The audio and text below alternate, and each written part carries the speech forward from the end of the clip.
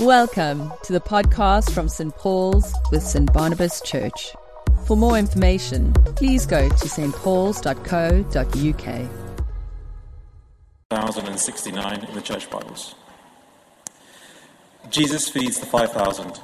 Sometime after this, Jesus crossed to the shore of the Sea of Galilee, that is, the Sea of Tiberias, and a great crowd of people followed him because they saw the signs he had performed by healing those who were ill.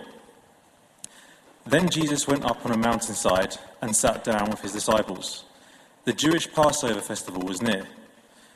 When Jesus looked up and saw a great crowd coming towards him, he said to Philip, "Where shall we buy bread for these people to eat?" He asked this only to test him, for he already had in mind what he was going to do. Philip answered him, "It would take more than half a year's wages to buy enough bread for each one to have a bite." Another of his disciples, Andrew, Simon Peter's brother, spoke up. "Here is a boy with 5 small barley loaves and 2 small fish, but how far will they go among so many?" Jesus said, "Make the people sit down." There was plenty of grass in that place, and they sat down. About 5,000 men were there. Jesus then took the loaves, gave thanks, and distributed to those who were seated as much as they wanted. He did the same with the fish. When they had all had enough to eat, he said to his disciples, "Gather the pieces that are left over. Let nothing be wasted." So they gathered them and filled 12 baskets with the pieces of the 5 barley loaves left over by those who had eaten. After the people saw the sign Jesus performed, they began to say, "Surely this is the prophet who is to come into this world." Jesus, knowing that they intended to come and make him king by force, withdrew again to a mountain by himself. This is the word of the Lord. Right. Mr. Ken Hobbs will be joining us on stage with a briefcase, I believe, full of tricks. But let's just open in prayer. Father, we just bring Ken before you. Father, thank you for his preparation. Thank you for his wisdom. We pray that you fill him with your Holy Spirit. May every word that comes out of his mouth be from you.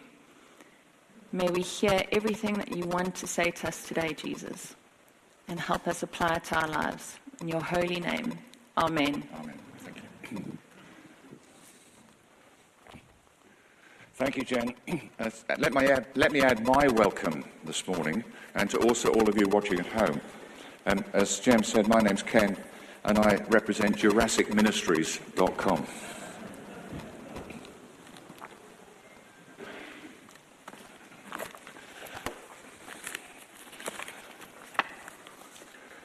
Well, looking at the time, we're doing pretty well.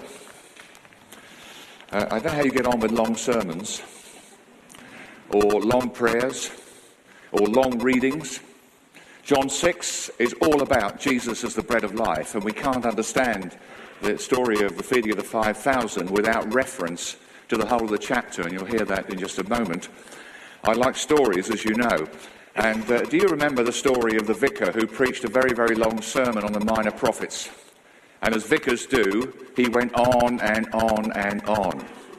And then he continued like this. He leaned over the pulpit and said, "And now we come to the prophet Amos.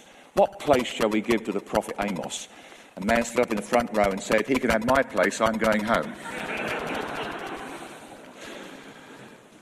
I want us to look deeply into John chapter 6. Now, people have a view about the Bible, of course, that it's an old black book like this.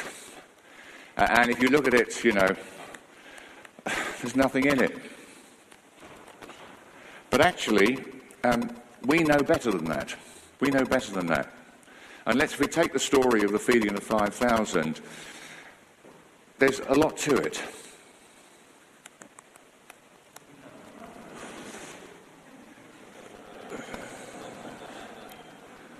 But we know better than that, because we know that if we get deeply into the story of the feeding of the 5,000, it's alive with colour and application. And you thought there was nothing in it.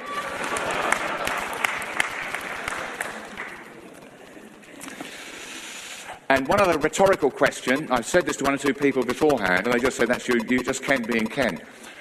What was on the menu at the feeding of the 5,000?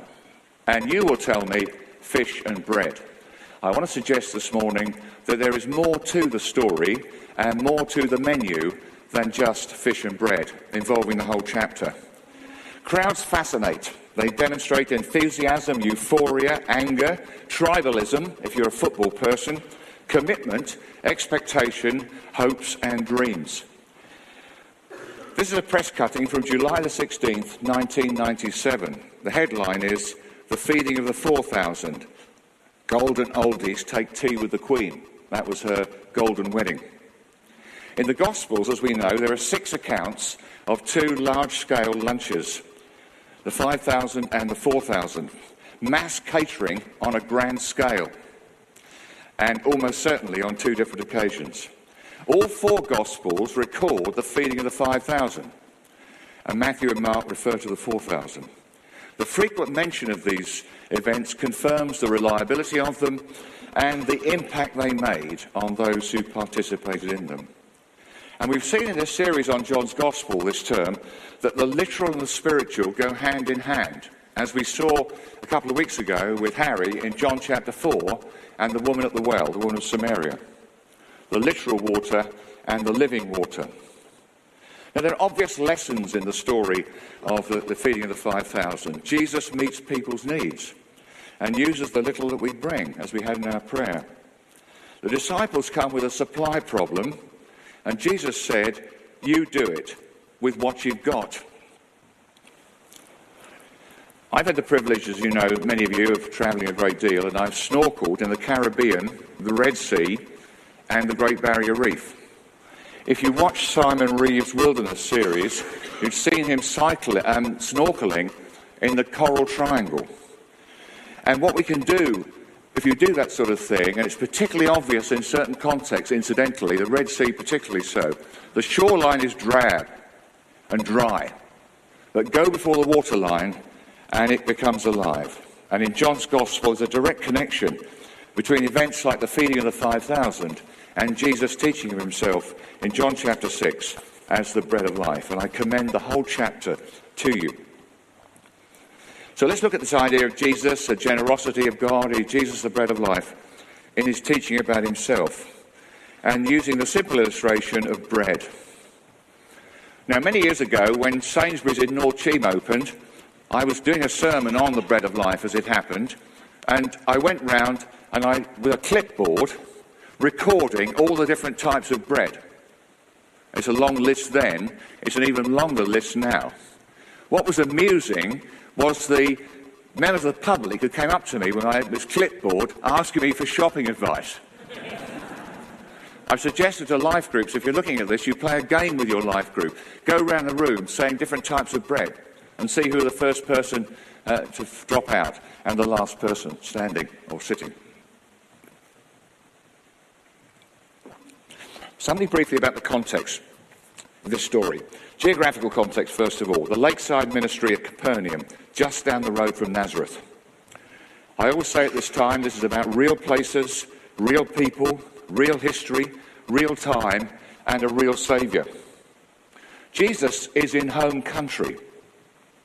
Hence the question in John's account, if you read the John chapter 6, they say, is this not Jesus whose father and mother we know? So Jesus is playing at home and not away. And unlike football, it's harder as a Christian to play at home. The geographical context. Then the biblical context. Early on in Jesus' ministry, we understand, connected with other events like walking on the water. Both were immensely significant for the disciples, and the crowd asked questions. Verse 14, chapter 6. Surely this is the prophet who is to come into the world. Although not recorded by John, the other 3 gospel writers, in referring to the walking on the water, you get the question or the comment, what sort of person is this, that even the winds and waves obey him? There's also biblically an Old Testament, if you like, reenactment of the story of the distribution of manna in the wilderness. And in response to all these questions, John reports that Jesus says he is the bread of life. geographical context, biblical context, and then a spiritual context as well. The debate goes on in the Gospels to Jesus. Who are you? What is going on? And the key issues in this text and across the Gospels is Jesus' identity. Who is he? Jesus' mission. Why did he come? And Jesus' call. What does he ask? And in John's account, it is the people themselves who begin asking these questions. Again, in chapter 6, verse 41, they grumble and question, how can this man give us his flesh to eat? The potential charge of cannibalism obscured the difference between the physical and the spiritual. And at the end of the chapter, they say, this is a hard saying. Who can accept it? The central part of the story, as recorded by John in chapter 6, is Jesus' controversial and dramatic statement, I am the bread of life. So back to our opening rhetorical question, what was on the menu, the spiritual menu? Of course, the actual menu was 2 courses. I have to tell you this story. The Church Times runs a caption competition. You may not have heard of the Church Times. It's a very august journal, the Church Times, and it advertises clergy jobs.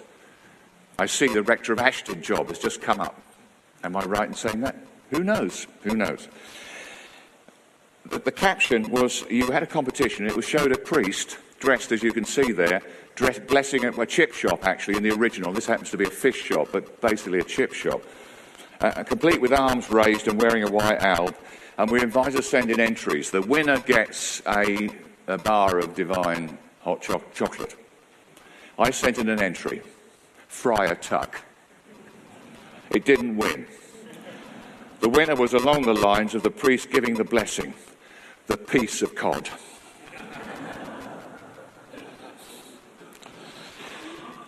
In John chapter 6, I want to suggest to you now, briefly, there is a 4-course meal. We get more clues and more evidence from John than we do in the other writers. They record the facts.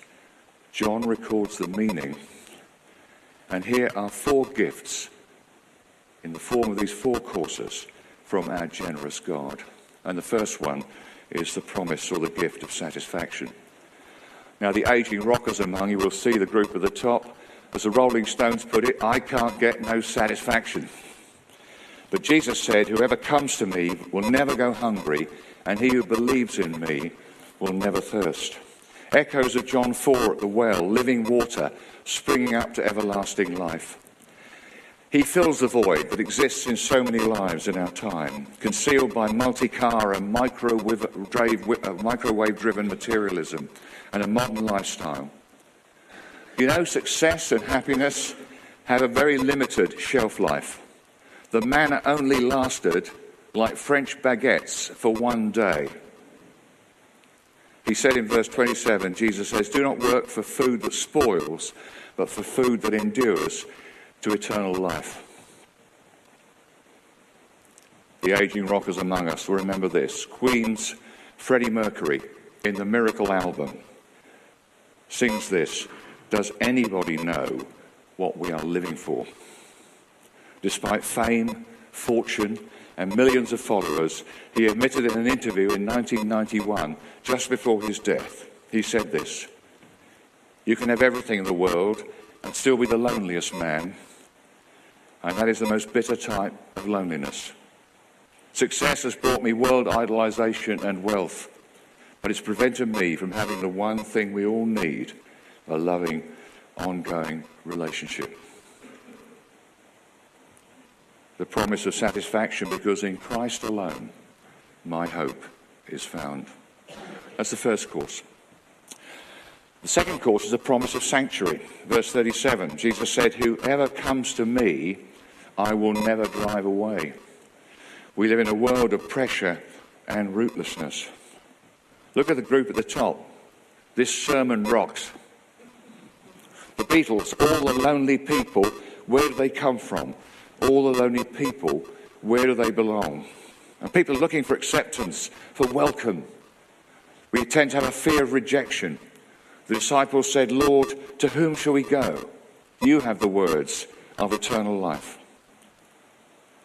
Monica was a mother who despaired of her teenage prodigal son a runaway, drunken, promiscuous young man. Eventually he found what he was looking for, peace with God. He found sanctuary. His name was Augustine, Bishop of Hippo in North Africa, who famously said, "Our hearts are restless till they find their rest in thee." And there are, contemporary runaways. 20 years ago, Margaret and I went to an event in Guildford, hosted by Rob Parsons and the Christian charity Care for the Family. It was called Bringing Home the Prodigals. It was a nationwide tour. There was one in Croydon. And at the event, the story of the prodigal son was told and thought about, etc. And at the end, we were invited to write names on a slip of paper of people in our family or among our friends or our neighbours or our workplaces who were runaways. And we brought them to the cross and put them in a bowl. There were hundreds of people in the big centre in Guildford. At the end of the event, we were invited to come to the front and randomly take one of those bits of paper. They were only the first names. And I think on the piece of paper that I picked up, there were 4 names on it. Margaret picked up a piece of paper with 12 names on it. And the commitment was to pray for a month for those people. We have the world of runaways. The poet Francis Thompson wrote a famous poem called Hound of Heaven. It likens the person running away from God, being pursued by a great dog, almost like the Hound of the Baskervilles. Very powerful, epic poem. This is what it says. I fled him down the nights and down the days. I fled him down the arches of the years. I fled him down the labyrinthine ways of my own mind, and under running laughter, I hid from him. Jesus offers the gift of sanctuary for a runaway world. The third promise is the promise of security. Verse 40, everyone who looks to the Son and believes in him will have eternal life, and I will raise him up at the last day. You know, the New Testament is full of references to hope and eternal security. There are 5 in John chapter 6 alone, there are 5. We often lack assurance, but here are promises not from a professional cleric or even the Archbishop of Canterbury, but from the lips of Jesus himself. These words of Jesus encourage us to move from optimism to certainty. We live in a society which is frightened of certainties. The uncertainty principle from science has invaded our total thinking. It's invaded our culture. It's invaded our way of life. We know that being a Christian is having a secure and permanent relationship with the Lord Jesus. And that relationship is typified and illustrated and analogized in the New Testament in terms of marriage. This week is National Marriage Week. Did you know that? And being a Christian, as we know, is essentially like being married, Christ and the church. Now, I brought something with me this morning. I'm into visual aids following Harry's episodes 2 weeks ago. I brought this. Hands up, all those who got one of these. There we are. I hope good. Well done. Right. This is dated 1969. The year for Margaret and I, the earth moved. And man walked on the moon. And if you said to me, Ken, think about the security of relationship with Jesus Christ. Ken, are you married? I think so. Are you married? I hope so. Are you married? Sometimes. Are you married? Ish. Paul writes, I know whom I have believed.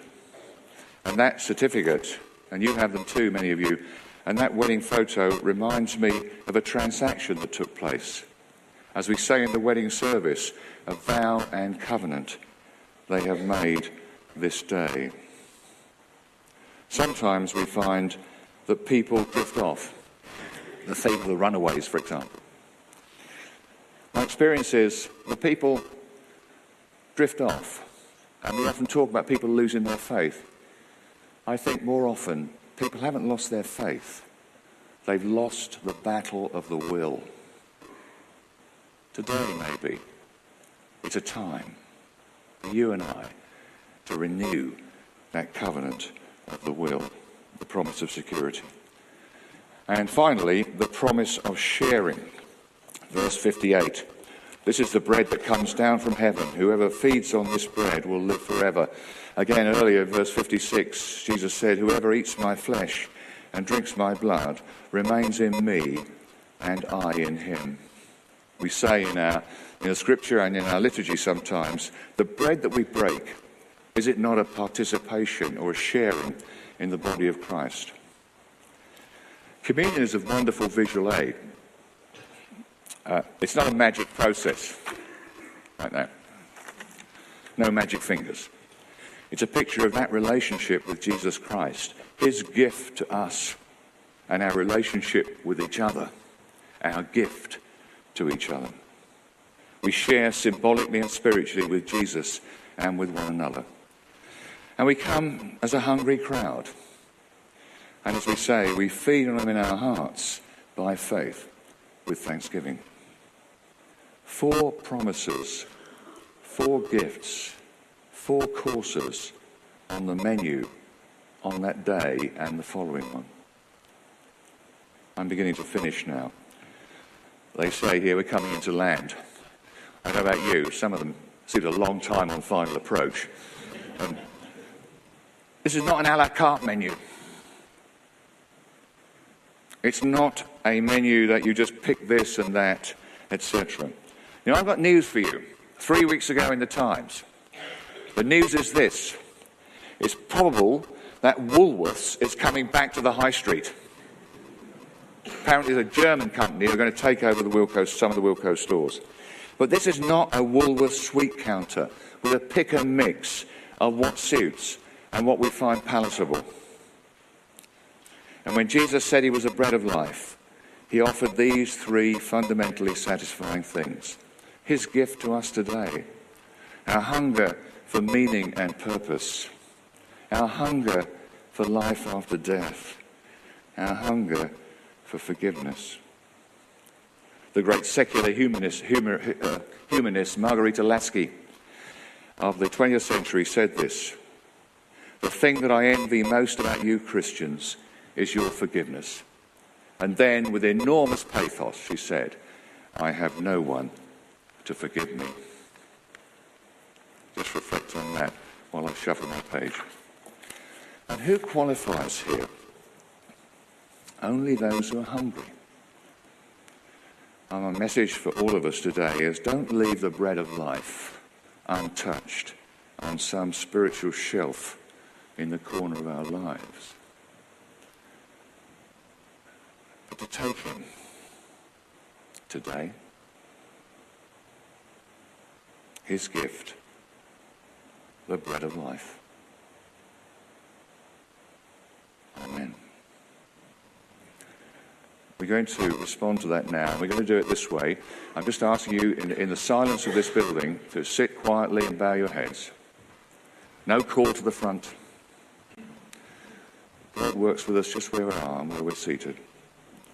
Maybe you'd like to have a quiet prayer about the bread of life. Maybe it's someone in your family who's a runaway and seeking sanctuary. Use the silence to bring that to the Lord today.